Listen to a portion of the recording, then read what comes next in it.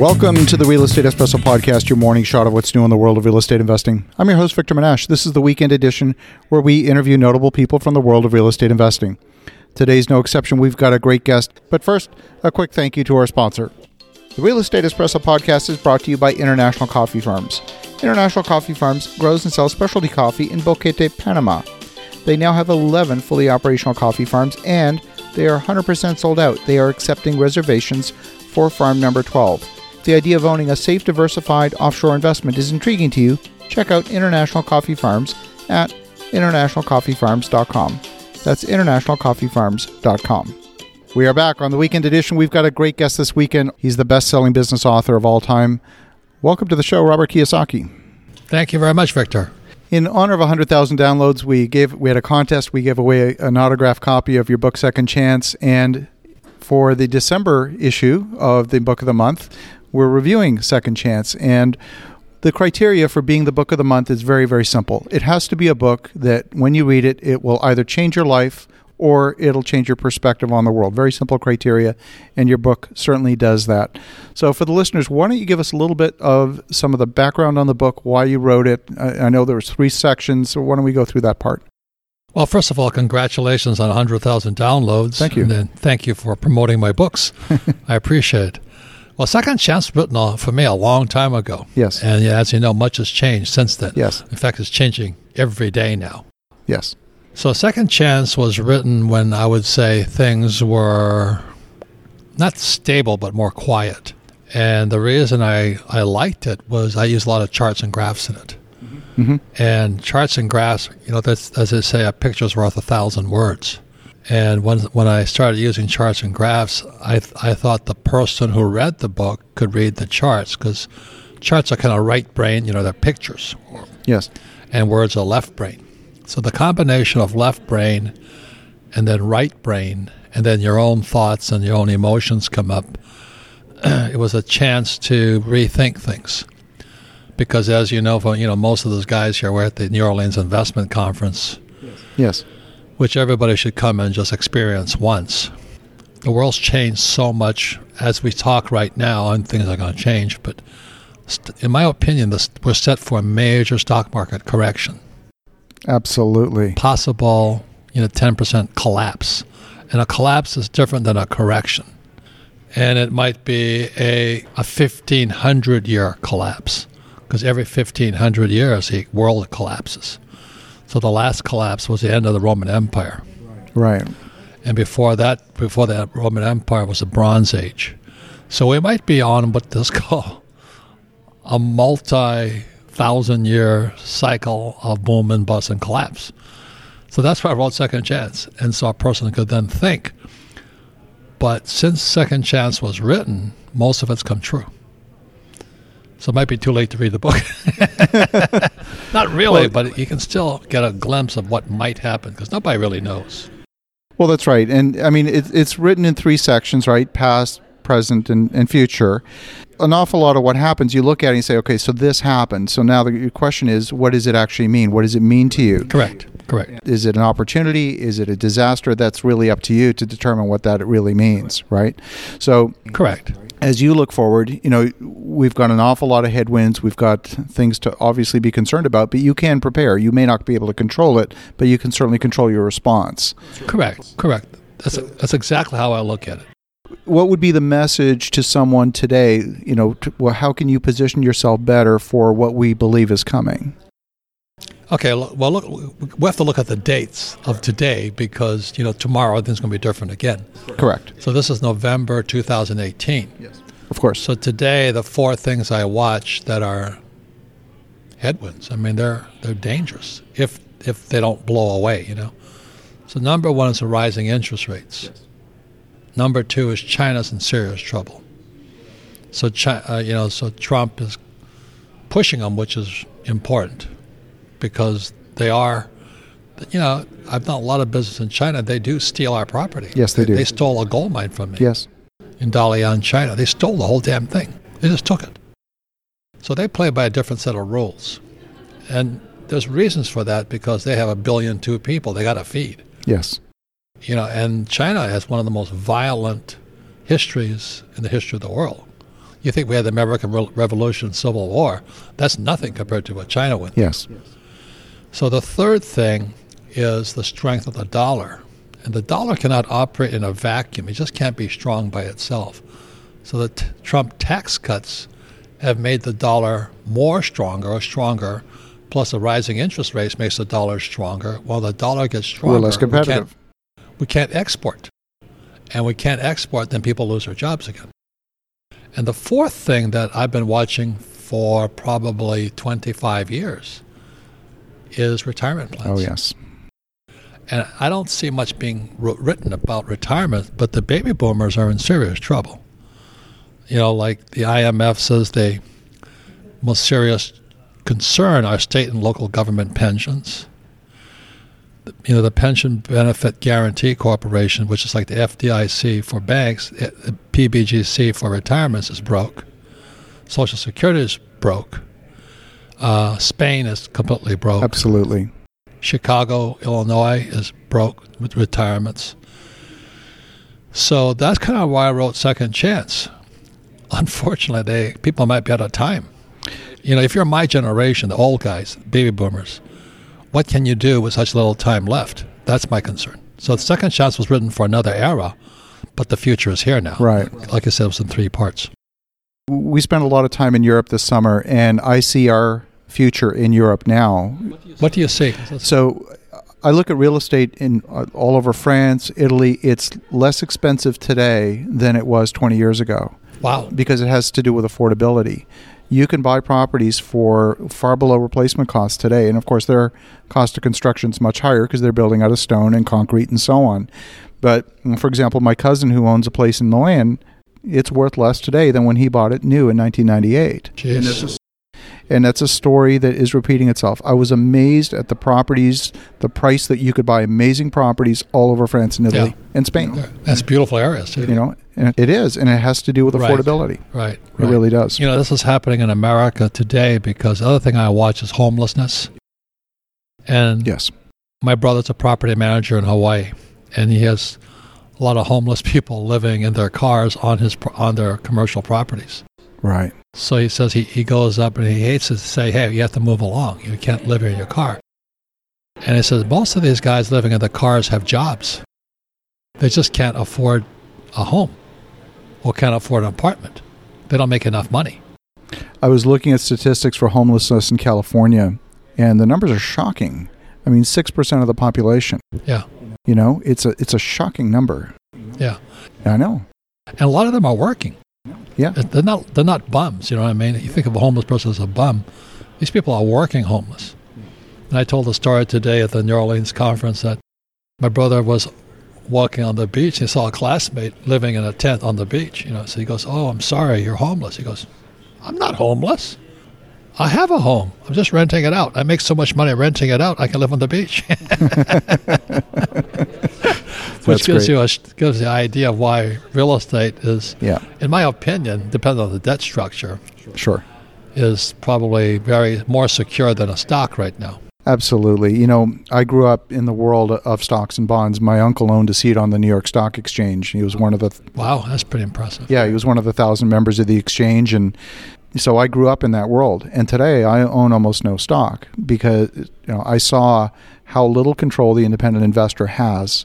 That's the word, control. Exactly. None. Absolutely zero. Yeah. You know, and then when I became an officer of a U.S. public company and I saw our CEO go on Jim Cramer's TV show and lie to the American public, I said, holy cow, how many other boardrooms in America is this happening? Yeah. Is this the only one? The answer is no, right? Whereas I feel like in real estate, if we take on a development project, we have a tremendous amount of control. We're controlling the value that's being created. Whereas the independent investor, they have no control. Right. You know, for those who have read my books like Rich Dad, Poor Dad, and the Cash Flow Quadrant, you have the quadrants E, S, B, and I. Yeah. I doesn't stand for investor. It stands for insider.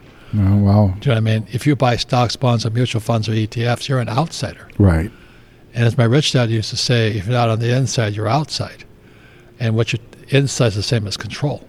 Right. And I want inside information as fast as I can get it. And the average guy on the outside with their mutual funds, they're so far out, they don't even know what's happening in Mars. That's a very powerful insight. If you look at the projects that we're building right now, we didn't research these. We didn't look to Google for answers. We talked directly. For example, the Port of Lake Charles. We talked to the port director who's negotiating directly with these petrochemical plants that are making multi-billion-dollar investments. We find out firsthand what's really happening on the ground, what's real. Correct. What's real. Yeah, what's real. And what's fake. Yeah, absolutely. And by the way, I could plug my next book. It's called Fake. It's coming out next April, I think. I can't wait. It's called Fake Money, Fake Teachers, and Fake Assets. It's funny. About a couple of weeks ago, I put out an episode, and it was called "The Truth, the Half-Truth, and Nothing But the Half-Truth." Oh, that's good. That's good. And what triggered that was the headline that we are at the lowest unemployment rate since 1969. Now, that's true, and it's half true, because where are we in terms of workforce participation? We're still far below the peak. Right. In fact, workforce participation was higher in 2015 than it is today. So which is more important? People, claiming unemployment or people working? It's not the same. Well, how do you count employment? If you work one day, you're employed. That's right. And that's what they don't tell you. Right. Well, can I say one more thing? Yeah, absolutely. Like you're on assisted living or something? Yes. Why are you in that?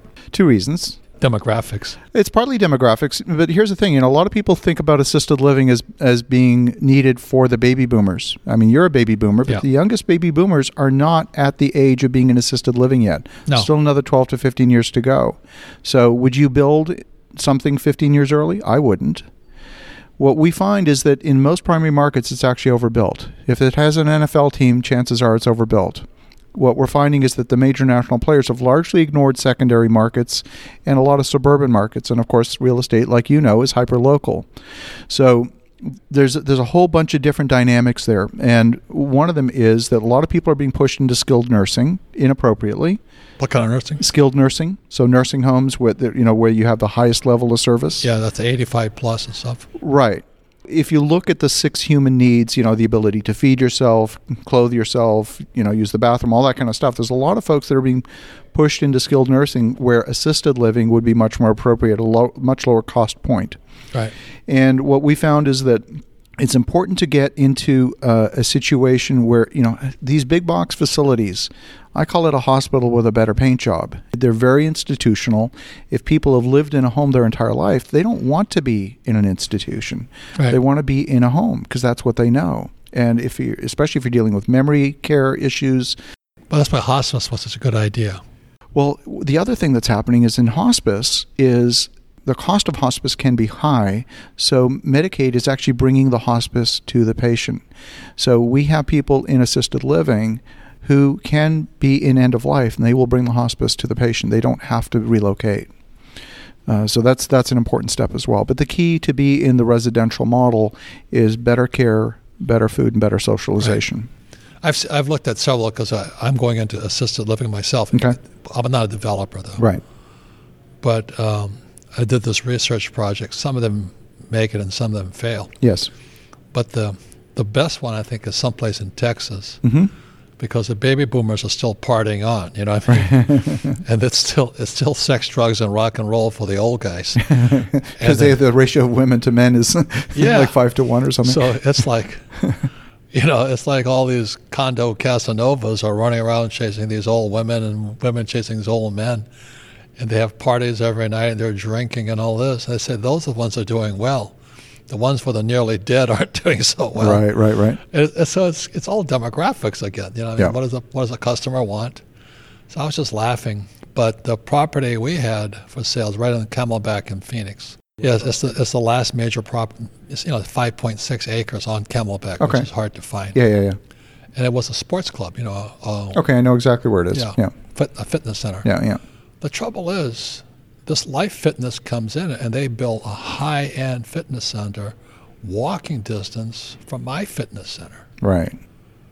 So it's high-end. It's targeted probably for millennials and that generation. With 2 swimming pools and all that stuff. It's very nice. I'm thinking about joining it. But anyway, so this assisted living company comes along and they offer us more than we would ever. And why? Because they're moving into the trend. Right. And, like all the baby boomers wish they weren't going to get older. But you can't fool Mother Nature. That's true. It's going to happen, like it or not. So that's why, my wife Kim she's a very beautiful, wonderful woman, but she's a tough negotiator. And she would not budge on our price. And these guys were doing their best to, snake charm her down. But she says, look, you guys, this is the last major piece sitting on Camelback. And you'll make your money back. So she did her research on assisted living also, and it's the trend. So all you baby boomers up there, you can't help but get older. So one day you may be living in one of them. This will touch everybody, whether it's as an investor or as a resident. Everyone's going to be involved in this part of the business at some point. But, I have a friend of mine who's paying $18,000 a month for his mother. Is that pretty standard? That's high, because you could actually live in your own home and have round-the-clock care in your own home at that price. She's... Yeah, you could do 3 shifts of round-the-clock care at that price. At that price? What we're finding, it depends on the market. So, for example, in the New York area, right around New York City, we see $10,000 to $12,000 a month, but that's New York, including often a large buy-in, $100,000 to $300,000 buy-in, which you get back. Your estate will get that back, I guess. Or what's more common in the user pay segment of the market is in the $4,000 to $5,000 per month. You're still getting good quality of care. It's a bargain compared with round-the-clock care in your own home.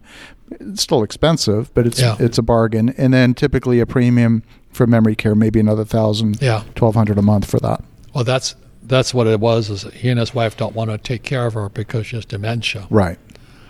And I remember her when I was a little boy. Yeah. She was the sweetest woman on earth. Now she's as mean as a rattlesnake. I mean, her personality, I think her true personality came out. If you know what I mean. It's funny. You never know on this stuff. I heard a very interesting quote of someone whose wife, got Alzheimer's, and people said, well, why are you spending so much time with your wife? Because she can't remember anything.